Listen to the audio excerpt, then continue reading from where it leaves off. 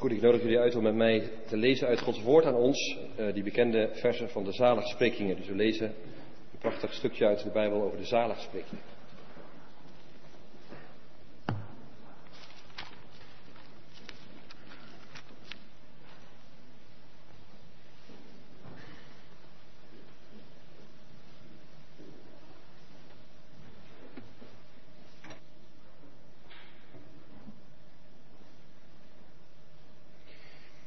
Mattheüs 5, vers 1. Toen Jezus de mensenmassa zag, ging hij de berg op. Daar ging hij zitten met zijn leerlingen om zich heen. En hij nam het woord en onderrichtte hen. Gelukkig wie nederig van hart zijn, want voor hen is het koninkrijk van de hemel. Gelukkig de treurenden, want zij zullen getroost worden. Gelukkig de zachtmoedigen, want zij zullen het land bezitten. Gelukkig wie hongeren en dorsten naar gerechtigheid, want zij zullen verzadigd worden. Gelukkig de barmhartigen, want zij zullen barmhartigheid ondervinden. En gelukkig wie zuiver van hart zijn, want zij zullen God zien. Gelukkig de vredestichters, want zij zullen kinderen van God genoemd worden. Gelukkig wie vanwege de gerechtigheid vervolgd wordt, want voor hen is het koninkrijk van de hemelen. En dan gelukkig zijn jullie wanneer ze je omwille van mij uitschelden, vervolgen en van allerlei kwaad betichten. Verheug je en juich, want je zult rijkelijk beloond worden in de hemel. Zo immers vervolgden ze voor jullie de profeten. Tot zover.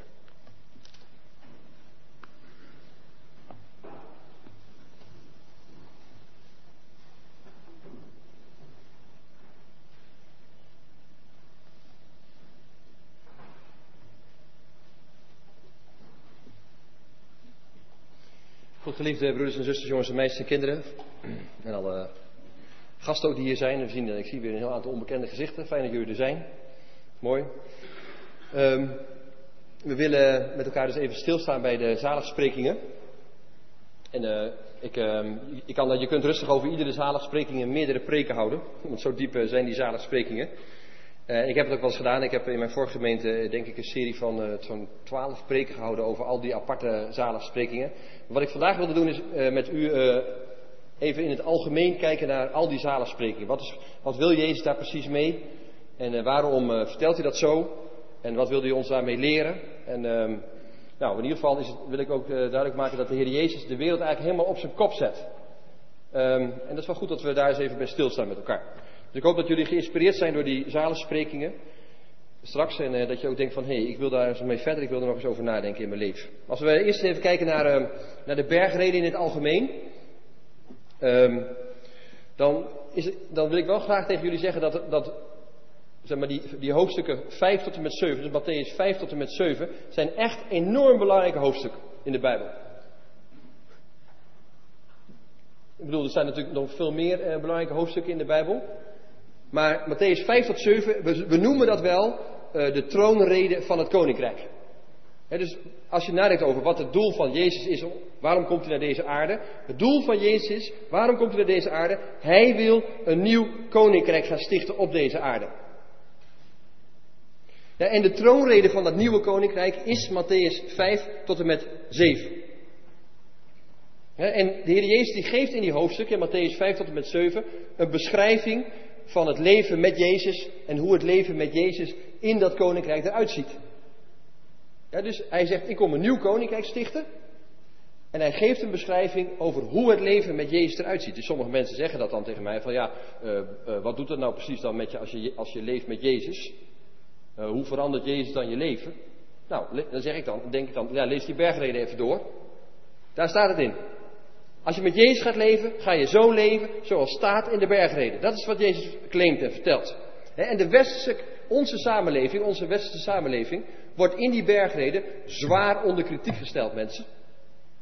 Ik zal dat op bepaalde punten wel even uitwerken. Maar onze westerse samenleving en de manier waarop wij hier leven en de manier waarop wij denken alles te moeten organiseren, wordt hier in die bergreden zwaar onder kritiek gesteld. En tegelijkertijd biedt Jezus ons in die bergreden een totaal nieuwe manier van leven aan. Een alternatief. En hij zegt, kijk mensen, dit is het echte leven. En die reden die de Heer Jezus dan doet, dat is een behoorlijk lange reden. Dus volgens mij heeft hij daar aardig lang op die berg gezeten. En heeft hij aardig lang vanaf die berg gesproken. En er is een beetje discussie over of hij nou die bergreden alleen maar gehouden heeft voor zijn discipelen. Ja, als je de tekst leest, dan staat er dus dat er een grote mensenmassa was er. Dat was een enorme grote mensenmassa. En dan gaat Jezus op de berg. En dan staat erbij. En hij ging daar zitten met zijn leerlingen om zich heen. Dus ik stel me het een beetje zo voor dat Jezus een berg opzocht daar ergens. En hij ging boven op die berg zitten. En eromheen zaten de discipelen, dicht bij hem. Maar overal op de hellingen van die berg zaten mensen. Een grote mensenmassa was daar om hem heen. Een hele grote mensenmassa. Ja, en dan gaat hij natuurlijk een berg opzoeken. Waarom die berg? Nou, dan kun je zeggen van ja, dat praat wat makkelijker, hè. Als je een verhoging opzoekt, dan kunnen meer mensen je zien. Kunnen meer mensen je horen. Nou, dat is de ene kant. Maar neem dit maar aan van mij. Als Jezus iets doet op een berg, dan doet hij dat niet voor niets op een berg. Ja, de bergen hebben altijd een betekenis in de Bijbel. Altijd. De wetgeving in het Oude Testament is op de berg. Verbondssluiting bij de berg Horeb. Ga zo maar door. Dus allemaal bekende bergen in de Bijbel. En als Jezus een berg opzoekt, doet hij dat niet voor niets. Ja, hij wil hier, vanaf deze berg, iets heel belangrijks aan jullie kwijt. Aan ons kwijt. Ja, en ik denk dat er ook een link is tussen de wet die op een berg is gegeven en de nieuwe wet die Jezus geeft, ook vanaf een berg. Ja, dus in het Oude Testament zie je dat Jezus Christus een wet heeft gegeven vanaf een berg, de berg Sinaï. En hier komt de nieuwe wet, de nieuwe grondregel. De nieuwe grondregel van het koninkrijk waar wij bij horen. En opnieuw wordt die grondregel tot ons uitgelegd of tot ons gesproken vanaf een berg. Ja, en je moet maar eens, ik vind het wel belangrijk. Hè? Ik zie de bergreden ook eigenlijk echt als de nieuwe wet. En soms dan snap ik het niet goed dat we wel de wet voorlezen in de kerk, maar niet de bergreden. Snap ik niet goed. Of dat we wel de wet, dan zeggen mensen tegen mij van, ja die wet is heel belangrijk, waarom lezen we die wet niet altijd? Nee, maar volgens mij is de nieuwe grondregel in het koninkrijk, dat is de bergreden. Daar horen wij bij. Ja, en Jezus zegt heel vaak in de bergreden, ja de wet zegt dit. Zegt hij, maar ik zeg. Hij scherpt die wet aan alle kanten aan en maakt hem anders. Ja? Dus ik denk dat de nieuwe grondregel van het koninkrijk die bergreden is. En je ziet ook dat als je dat gaat vergelijken met elkaar, als je de wet gaat vergelijken met de bergreden, zie je ook allerlei verschillen. Hè? De wet is bijna steeds zo geformuleerd, hè? Gij zult niet.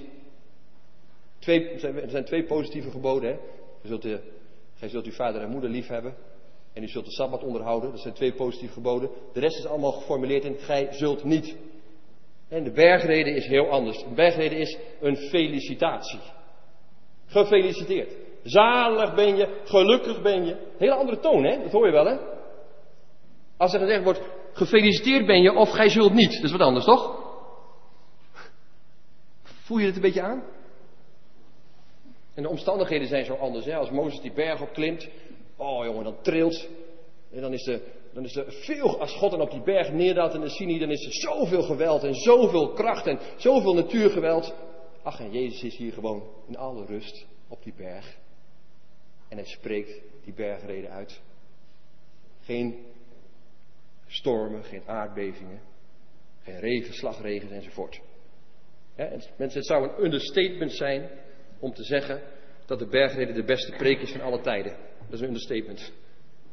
De bergreden is veel meer dan de beste preek van alle tijden.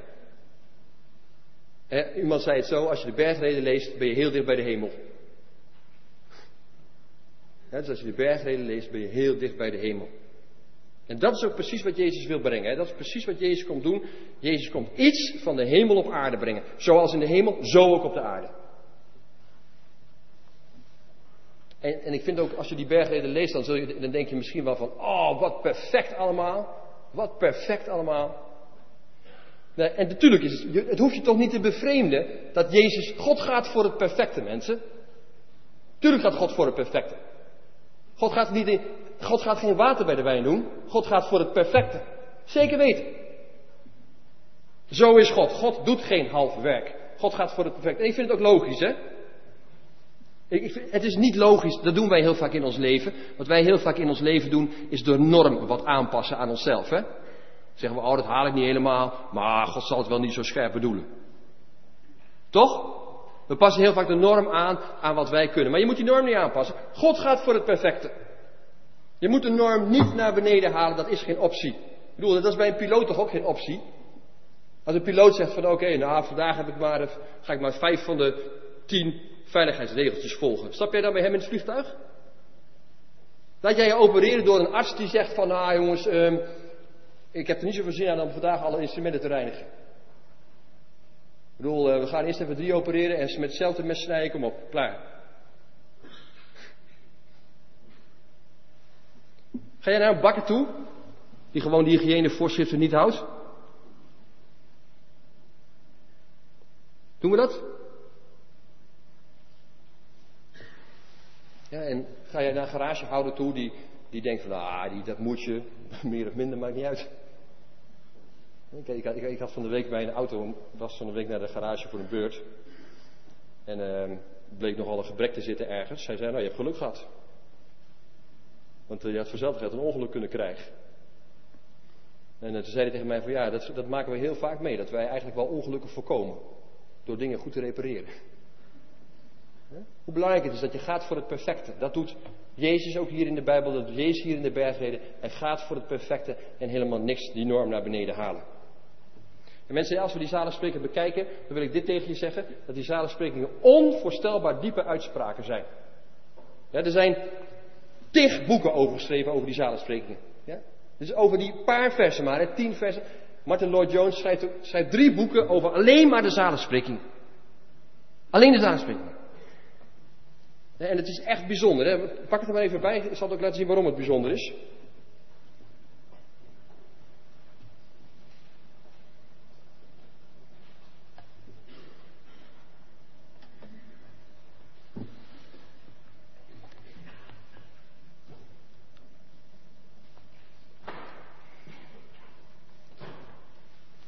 Kijk, als je dat dan leest, als je dan de boeken daarover leest en je bent een beetje aan het studeren over die bergreden, dan kom je allerlei dingen tegen. En een van wat ik mooi vond, is dat iemand zei, je kunt eigenlijk die uitspraken steeds omdraaien. Dus kijk nou even naar bijvoorbeeld Mattheüs 5 vers 7. Er staat, gelukkig de barmhartigen, want zij zullen barmhartigheid ondervinden. En als je het omdraait, staat er dit, hè. Als je barmhartigheid ondervindt, dan word je barmhartig. Dan draai je het om. Dus met andere woorden, als je barmhartigheid krijgt van God, dan zul je zelf ook barmhartig worden. En bijvoorbeeld vers 8, gelukkig wie zuiver zijn van hart, want zij zullen God zien. Je kunt het ook omdraaien, als je God ziet, zul je zuiver worden van hart. Zo kun je het ook omdraaien. Ja? Bijzonder, hè? Gelukkig de vredestichters, want zij zullen kinderen van God genoemd worden. Omdat jij, kunt het ook omdraaien, omdat jij een kind van God bent, omdat er vrede is tussen jou en God, word je een vredestichter. Kun je ook omdraaien, zie je dat? Dus dat zit allemaal van zulke soort dingetjes zitten in die bergreden. Het is zo briljant bedacht door God. Echt onwaarschijnlijk briljant. Nou, en hoe zijn die zaligsprekingen opgebouwd? Heel simpel. Het begint altijd met een felicitatie. Gefeliciteerd. Gelukkig is. Zalig is. En dan, dus dat is de eerste uitspraak. Gefeliciteerd ben je. Zalig ben je. Gelukkig ben je te prijzen. En dan aan het einde is zo'n zaligspreking altijd met een belofte. En ertussenin staat hoe je die belofte krijgt. Nog een keer. Het is belangrijk, de opbouw is heel belangrijk. Dus God zegt, je bent te feliciteren. Gelukkig ben je. Zalig ben je. En dan zegt hij aan het eind van die zaligspreking, dit krijg je, dit is mijn belofte. En ertussenin staat dan hoe je het ontvangt. Hoe krijg je de belofte? Ja? Echt prachtig om daar zo eens over na te denken. Nou, en als we nadenken over dat eerste, gelukkig zijn. 10 keer staat er, of zoveel keer staat er, gelukkig ben je, gelukkig ben je. Weet je, als je daarover nadenkt, dan is meteen de vraag voor jou en voor mij, en dat is een persoonlijke vraag, wat maakt jou gelukkig?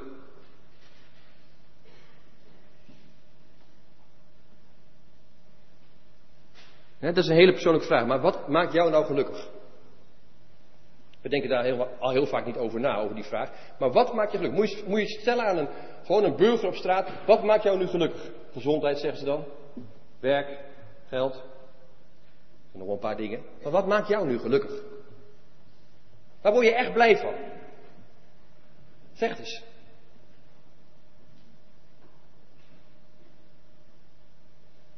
Ja? En dat is de eerste vraag, dat je daarover na moet denken van, wat maakt mij nu echt gelukkig? En de tweede vraag die ik aan jou wil stellen is deze vraag. God zegt dit in de Bijbel tegen ons. Ik heb jullie geluk voor ogen. En niet jullie ongeluk. Jeremia 29, een hele bekende tekst. En dit is wat God zegt. Hè? Dus als God zegt, ik feliciteer je, gelukkig ben je, dan wil God daarmee duidelijk maken, ik heb jouw geluk voor ogen. En niet je ongeluk.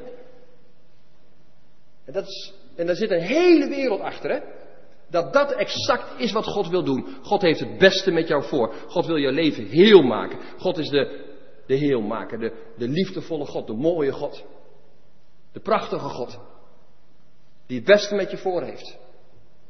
Ja, dus onthoud het, hè? Als er dus staat, zo'n woordje gelukkig, dan zitten er 2 vragen bij. Wat maakt je gelukkig? En geloof je dat God jouw geluk voor ogen heeft? Die 2 vragen wil ik je meegeven.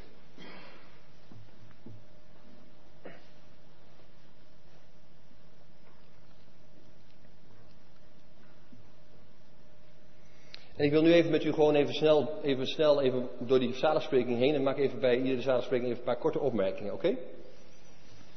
Als je schrijft, sommigen zijn aan het schrijven, ik weet niet of je dat bij kunt houden, maar we zien het wel.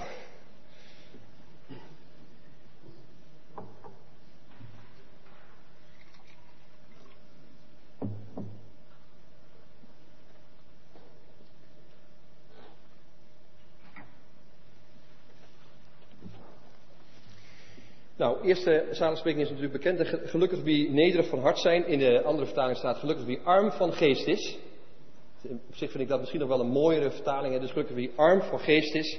Want voor hen is het koninkrijk van de hemel. En wat is arm van geest zijn? Wat is nederig zijn? Wat is arm van geest zijn en wat is nederig zijn over jezelf? Wat is dat precies? Dat is dat je echt dus ook beseft. Ik ben een klein mensje en ik ben een klein schepseltje. En ik weet heel veel niet. En ik kan heel veel niet. En ik denk niet te groot en te sterk en te machtig van mezelf. Want dat is wat Jezus wil doen, hè? Wat wil Jezus doen in de zaligsprekingen? Jezus wil jou niet de vuilnisberg op praten. Zo van, jij bent een nederig onderkruipsel weefseltje. Zo, dat wil Jezus helemaal niet. Jezus zegt, ik kom niet om jullie neer te drukken. Jezus zegt, ik kom om vreugde te brengen en ik kom om overvloed te brengen. Dat is de boodschap van de Bijbel. Jezus komt om overvloed te brengen en vreugde te brengen. Maar wat Jezus wel wil is, een eerlijke beschrijving geven van jou en van mijn leven. En een eerlijke beschrijving van mijn leven is dat ik een nederig en beperkt schepsel ben. Dat ik iemand ben die arm is van geest. Ja, die dus ook geestelijk heel veel mist. Die heel veel dingen niet kan begrijpen. En die zo anders is dan God zelf. God is de grote, oneindig grote God. En ik ben een klein schepsel. Ja? En het is goed dat je dat echt steeds weer realiseert. Hè? Dat je eerlijk wordt over jezelf. Want sommige mensen denken, ik red mezelf wel. Ik weet alles zelf wel. Ik heb God niet nodig. En sterker nog, als je net doet alsof je niet in God gelooft. Of als je het net doet als je God niet nodig hebt. Zeg je niks anders dan, ik ben net zo groot als God. En God zegt, wacht even, kap even. Je bent arm van geest. Je bent nederig. Het is een beschrijving, een eerlijke beschrijving. God zegt, gelukkig degene die treurt. En dan denk je, ja, maar ik ben helemaal niet zo treurig. Ik heb een optimistisch karakter. Ja, en ik las dan, of ik hoorde een liedje, volgens mij was het van Stef Bos. Een bekende zanger die zei, ieder mens heeft diep in zijn hart een verborgen verdriet.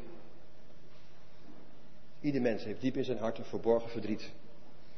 Weet je, en God die wil zo graag dat je gewoon eerlijk wordt over je. God wil zo graag dat je kwetsbaar bent als mens. Niet dat je stoer doet altijd, maar dat je kwetsbaar als mens. Dat je je verdriet laat zien. Dat je je pijn laat zien. Want allemaal hebben we verdriet en allemaal hebben we pijn. En God wil het ook verdiepen. God wil het ook verdiepen. Zodat je niet alleen maar zelf leeft, maar dat je ook kijkt naar deze wereld. En daar, net als Jezus, aan kunt lijden. Verdriet om kunt hebben. Zeg je dat wel eens tegen je vrouw? Dit is mijn verdriet. Zeg je dat wel eens? Tegen je man? Of zeg je wel eens tegen tegen je man van, tegen je vrouw van, dit kan ik echt niet. Ik weet het niet meer. Voor mij, mijn ervaring is dat als je zulke soort dingen deelt, dat je dan pas echt mooie momenten krijgt in je relatie. Als je verdriet deelt met elkaar. En kwetsbaarheid deelt met elkaar. Zeg je het wel eens? Ik heb verdriet om die karaktereigenschap van mezelf. Ik heb verdriet om die zonde. Ik heb verdriet dat het niet altijd lukt met mijn geloof. Doe je dat wel eens? Omdat je zegt van, ik voel me soms zo klein. Zo nederig.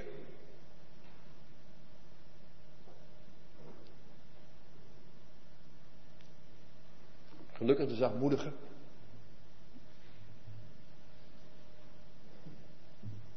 En dat zijn van die mensen, wat zijn nou zachtmoedige mensen? Zacht en moedig. Past eigenlijk niet bij elkaar, hè? Er zit iets ontzettend stoers in, moedig. En zacht, dat is toch benaderbaar, niet bikkelhard, niet keihard. En dat je iets, en zacht is dat je geraakt kunt worden. Toch? En dat iemand bij je kan komen, dat je niet iemand afstoot. Mozes was blijkbaar de zachtmoedigste van iedereen. David was zachtmoedig. Ben jij zachtmoedig? Ben je bereikbaar? Ben je soms ook zacht gewoon? Niet een eitje, maar zacht. Ben je dat wel eens? En zulke soort mensen, die laten zich niet ringeloren door dingen die gebeuren op de wereld. Hè. Je hebt het gevoel dat ze altijd overal tussendoor fietsen ook, hè? Die kunnen de hele wereld aan, dat idee heb je. Zegt God ook, hè? Ja, ze zullen de aarde beërven.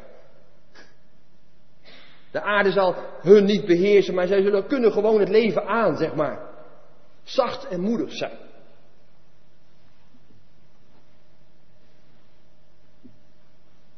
Gelukkig ben je als je hongert en dorst. En dat is ook zoiets, hè? Heb je wel eens het gevoel dat je iets mist, zeg maar, in jezelf, diep in jezelf? En dan bedoel ik niet het gevoel van, ik heb even niet gegeten. Weet je, ik kan meestal niet zo goed eten voordat ik ga preken. Ik weet niet hoe dat komt, zo werkt het dan.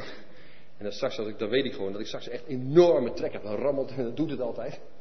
Dat is ook een soort gevoel van leegte, van honger natuurlijk. Maar God zegt, hij heeft het hier natuurlijk over een geestelijke honger en een geestelijke dorst. Dat je verlangt naar gerechtigheid, dat je verlangt naar heelheid, dat je verlangt naar dat het mooier wordt op deze wereld. Dat je verlangt naar dat het goed is tussen jou en God. En God zegt, er zit een stukje leegte in jou. Wat alle bekende theologen zeggen, van ieder mens is geschapen met een religieus besef in zichzelf. En als je niet in God gelooft, dan zul je die leegte, nogmaals, hè, als je niet in God gelooft, zul je de leegte die daardoor ontstaat opvullen met iets anders. Ja, er zijn die mensen die geloven, jongeren ook soms, die geloven niet meer in God. Ik kan het gewoon niet geloven, zeggen ze dan.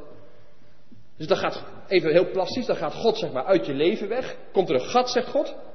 Een leegte. En dan vul je die leegte op met iets anders. Weet ik veel, met je iPod. Of nog iets anders. Maar gewoon dat hongeren en verlang jij ernaar om van deze wereld een mooiere wereld te maken? Verlang jij ernaar? Heb je daar echt dat verlangen?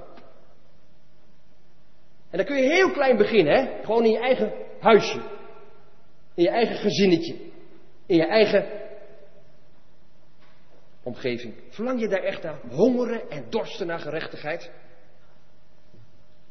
Weet je wel, en je kunt met van alles verzadigd worden, staat in deze salenspreking. Hè? Je kunt met van alles verzadigd worden. Maar wat geeft nou echt voldoening? Mooie vraag ook, hè? Wat geeft echt voldoening in je leven? Waar word jij mee verzadigd? Wat geeft bij jou voldoening?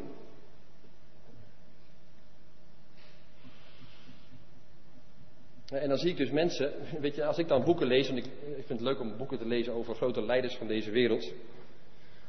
Als ik dan boeken lees over, wat zijn nou de echte mensen die verschil maken? Wat zijn nou de echte grote leiders? Wie zijn dat? Dat zijn toch altijd de mensen die gaan voor een betere wereld, hè? Zoals Nelson Mandela. Er is net een nieuw boek over hem verschenen, prachtig boek. Zoals Gandhi. Ja, die gingen niet voor status, die zagen er zelfs niet uit. Maar Gandhi zag er niet uit. Zag er echt niet uit. Die ging niet voor status, maar die ging voor een betere wereld. Ja? Zo kun je nog meer noemen. Hè? Martin Luther King, Moeder Teresa. Die hebben allemaal iets, verlangen naar een betere wereld. Wat heel aansprekend is. Nou, gelukkig de barmhartige. En als ik dan nadenk over de barmhartige, dan moest toen ik dit las nadenken over... ik zat na te denken over Henry Nouwen. Ja. Ik heb het verhaal wel eens vaak verteld, maar... Henry Nouwen die was een groot theoloog. Hij gaf college als professor aan Harvard University. Dat was echt een hele bekende universiteit. En heel veel gepubliceerd, heel veel betekend voor heel veel mensen. En op het eind van zijn leven gaat hij in Daybreak werken. Dat is een huis waar zwaar gehandicapte mensen zitten. En aan het laatst van zijn leven zorgt hij alleen maar voor Adam. Zo heet hij, Adam. Adam kan helemaal niks. Adam die plast altijd in zijn broek. Adam die kan niet zelf eten. Adam kan zichzelf niet wassen. Adam kan niet zelf van bed komen. Adam ligt alleen maar op bed. Alleen maar. Hij ligt en hij ligt en hij ligt. En Henry Nouwen moet voor hem zorgen. En Henry wordt er in het begin helemaal gek van. Alweer een schone luier. Gewoon een volwassen man, hè. Hij zegt nooit wat. Hij kon niet praten, Adam. En hij heeft daar een boekje over geschreven. Het boekje heet Adam. Dat is een ontzettend indrukwekkend boekje. En hij zegt in dat boekje dat hij van Adam meer geleerd heeft dan van wie dan ook maar. Adam die leerde hem bijvoorbeeld hoe goed het is om voor een ander te zorgen. Adam die leerde hem dat je niet altijd in woorden met elkaar kunt praten, maar dat je ook gewoon op een andere manier kunt communiceren door gewoon een hand vast te houden of een aai over een wang te doen. Van Adam heeft hij meer geleerd dan ooit. En waarom haal ik dat hierbij aan? Eigenlijk zegt Henry Nouwen dit. Toen ik barmhartigheid ging doen, toen ik barmhartig werd, toen ontving ik zoveel in mijn leven. Toen ontving ik pas echt barmhartigheid. Snap je hem? Dat is zo'n voorbeeld. En ik denk dat het waar is. Als je gaat zorgen voor mensen, dan ontvang je heel veel van God. Dan leer je ook bijvoorbeeld wat die barmhartigheid van God zelf voor jou betekent.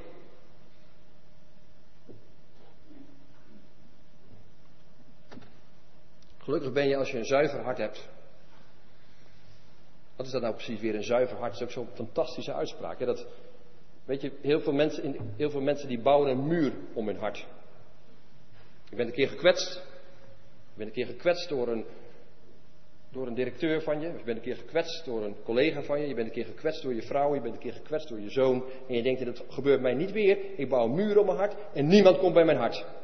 En laten we maar eerlijk zijn, ik heb hele goede vrienden waar ik van hou. En toch kan ik soms hun hart niet bereiken. Hebt u dat ook wel eens? Kunnen wij elkaars hart bereiken? Ja, en een zuiver hart, dat is een hart wat... Ja, dat is in mijn ogen een hart wat absoluut geraakt is door de liefde van God. Zegt een beetje anders, hè? Dus een zuiver hart is niet dat je helemaal schoon bent en dat je zonder zonde bent en al die dingen. Maar een zuiver hart is een hart dat geraakt is door de liefde van God. Dat je weet, ik ben geliefd door God. Hij houdt zielsveel van mij. En soms, God die klopt maar bij je aan en die is maar met je bezig. Omdat hij je hart wil raken. Dat doet hij. Hij wil jouw hart raken. Kan hij dat? Mag hij dat? En een niet rein hart, een onzuiver hart, is een hart wat moeilijk bereikbaar is. En het gaat er dus om in het leven dat we echt gaan zien wie God is. De genadige, liefdevolle God. De Bijbel zegt steeds, ik zeg het ook, ik blijf het herhalen. Niets brengt jou tot inkeer dan Gods liefde. Niets brengt jou tot inkeer dan Gods goedheid. Alsjeblieft, ga die goedheid van God zien en die liefde van God zien. En gelukkig de vredestichters. Wie zijn de vredestichters?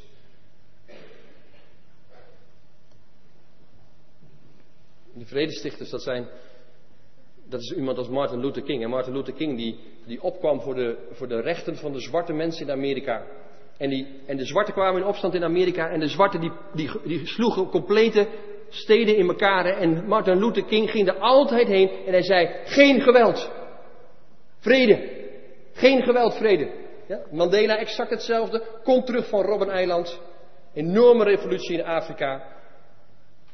Ja? En mensen willen met geweld, heb je zo'n revolutie ontstaat wel, willen met geweld de apartheid wegbeuken. En hij zegt, vrede, geen geweld. Echte vrede. Maar je kunt het ook heel klein houden hoor, gewoon bij jezelf. Jullie, die jongeren hebben straks Connected. Daarom zitten ze ook altijd in de kerk, fantastisch. Geweldige club gasten. Die ontzettend goed doen met elkaar. Ik ben heel erg trots op jullie. Maar zijn jullie naar elkaar toe vredestichters? Is dat iets voor jullie? Dat je denkt van ja, ik wil dat er vrede is tussen de jongeren. Dat ze het goed hebben met elkaar. Ik wil niet dat de jongeren elkaar negeren of zo. Ik wil dat er vrede is. Zijn jullie vredestichters? Dat is gewoon een simpele vraag. Sta je bekend in de kerk als een vredestichter of als een stokertje? Om maar even scherp te zeggen. Ja, je hebt van die mensen die zijn altijd maar aan het stoken en aan het prikken en altijd maar van die vergif aan het strooien, zeg maar. Kapper daarmee. Als je een kind van God bent, dat staat er. Als je een kind van God bent, ben je een vredestichter. Altijd. Altijd. Je doet nooit mee aan ruzie maken. En waarom kan dat alleen maar als je een kind van God bent? Omdat God zegt, en ik heb vrede gebracht tussen jou en God. God zegt, ik heb vrede gebracht tussen jou en je vader. Jij bent een kind. En als je dat gaat beseffen, dat er vrede is met God, dat jij een kind bent, dan ga je zelf ook voor vrede. God stort zijn vrede over jou uit. Zodat die vrede door jou heen geperst wordt en ook via jou naar buiten komt. Dat is de zwoeng van het evangelie. God geeft vrede om jouw vrede lievend te maken. En gelukkig ben je als je vervolgd wordt. Als je gaat voor goedheid in deze wereld. Als je gaat voor gerechtigheid in deze wereld. Dan zullen de mensen tegen jou zeggen, jij bent achterlijk. Ga voor jezelf, man.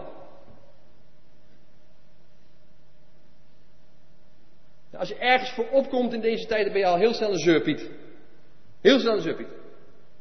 En God zegt, en je mag blij zijn als je vervolgd bent. En je mag blij zijn als iemand tegen je zegt, je bent een zeurpiet. Want dan weet je dat je op de goede weg zit. Dat zegt hij gewoon.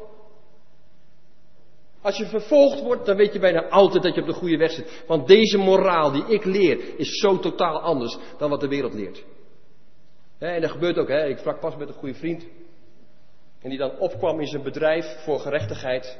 Voor een andere manier van leiding geven. En ze pikten het gewoon niet. Eruit jij, weg. Daar heb ik geen zin in. Nee, dat gaat zo. Zo werkt dat. Dat is vervolgd worden. En doe niet net alsof die vervolging er niet is. Ja, als jij tegen mensen zegt van kom op jongens, we gaan de armoede bestrijden. Dan zeggen ze al heel snel van ja, we moeten bezuinigen. Om maar wat te noemen. Nou, mensen, we zijn gewoon die zalensprekingen doorgegaan. Ik wil nog een paar hele korte gedachten met jullie delen.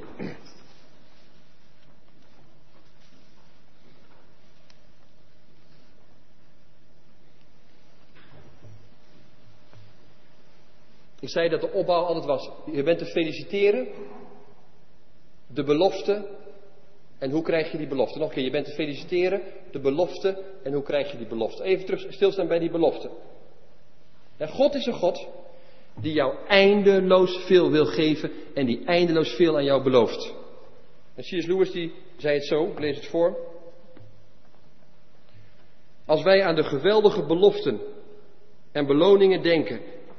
En aan de duizelingwekkende aard van de beloningen die in de evangelie beloofd worden, dan zou het wel eens kunnen dat onze Heer onze verlangens niet te groot, maar veel te klein vindt. Ja, God belooft ons eindeloos veel. En hij belooft ons eindeloos veel. Heel erg veel. En God zegt, en jullie verlangens zijn vaak te klein in plaats van te groot. Jullie verlangen te weinig van mij. Wat een fantastische uitspraak. Dus God die belooft van alles in die bergreden. Hij belooft ontzettend grote dingen. Je zult de hele aarde beërven. En waarom doet God zulke grote beloften? Omdat hij zegt, mensen, verwacht alles van mij. En niet een beetje. Dat zegt C.S. Lewis, hè?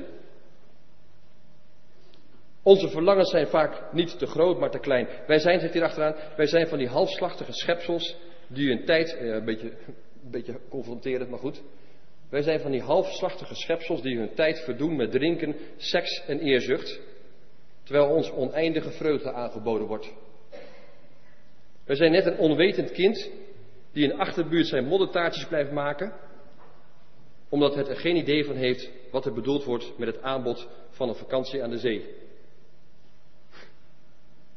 Ja? God, de bergreden, dat aan het eind van iedere zaligspreek doet God een fantastische belofte. En het zijn enorme grote beloftes. Omdat God jou duidelijk wil maken, verwacht niet te weinig, maar verwacht alles van mij. Dat wil hij jou duidelijk maken in iedere zaligspreek. Verwacht niet te weinig, maar verwacht alles van mij. En dan, zeg maar, dus de felicitatie en de belofte en ertussenin staat hoe je die belofte krijgt. En als je al die woorden leest, hoe krijgen wij die belofte? Hè? Het gaat over arm zijn van geest. Het gaat over treuren. Het gaat over hongeren en dorsten. Het gaat over een rein hart krijgen. Al die woorden, hongeren, dorsten, arm zijn van geest, treuren, dat is allemaal ontvangsttaal, hè? Ik kan het niet zelf, ik moet het krijgen. Ik ben arm van geest, ik moet het krijgen. Ik treur en ik heb houvast nodig, troost. Ik honger en ik dorst en ik moet verzadigd worden. Het is allemaal verlangen van iets dat God het je moet gaan geven.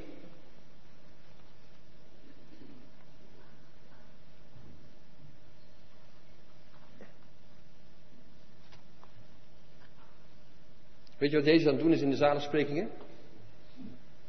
Jezus maakt jou klaar voor de genade. Dat doet hij in de zaligsprekingen. Hij zegt, straks dan ga ik aan de kruis hangen. En dan worden jullie vrijgesproken van al jullie schuld en al jullie zonden. En als de vrijspraak er is, dan komt die vrijspraak alleen maar omdat mijn genade moet gaan heersen. En hij bereidt je erop voor dat die hele genade, die hele hemel van God zit stampvol met genade. En God wil die genade ergens kwijt. Dat zegt Paulus, in de komende eeuw zal ik de onvoorstelbare rijkdom van mijn genade, die wil ik laten zien. Maar dan is hij jou aan het voorbereiden. Want het gaat om de vraag, hoe kan ik die genade ontvangen? Ben ik een ontvangend mens? Ben ik een ontvanger? Ben je dat? En een ontvanger zijn is niet alleen maar bidden, zeggen we altijd, hè? Bidden is ontvangen. Nee, een ontvanger zijn is niet alleen maar bidden. Een ontvanger zijn, dat is iemand die arm is van geest. Een ontvanger zijn is iemand die treurt. Die kwetsbaar durft te zijn en klein. En een ontvanger zijn is iemand die hongert en dorst. Dat is ontvanger zijn.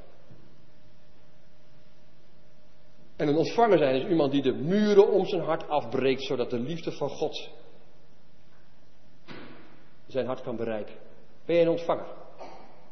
Ja, en we weten allemaal mensen, en dat vind ik de diepe psychologische waarheid van de bergreden. De diepe psychologische waarheid van de bergreden is dat het vooral hierom gaat dat wij onze stoerheid afleggen. Wees kwetsbaar. Heb verdriet. Jongen, we hebben allemaal diep in ons hart een enorm verdriet zitten. Verdriet om de zonde. Verdriet dat we God niet altijd liefde geven. Verdriet omdat we elkaar zo vaak tekort doen.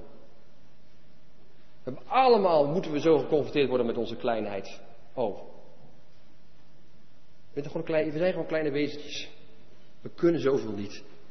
En God zegt, wees maar eerlijk over jezelf. En dan ga ik jullie voorbereiden om alles te ontvangen. Goed mensen. Ik hoop dat jullie een beetje geïnspireerd zijn door die bergreden. Er zit onvoorstelbaar veel in. Het zijn prachtige waarheden.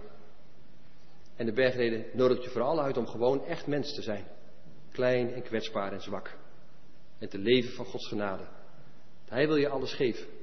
En hij heeft onvoorstelbare beloften in petto voor jou. Omdat hij wil dat je niet een beetje van hem verwacht, maar alles. Oké?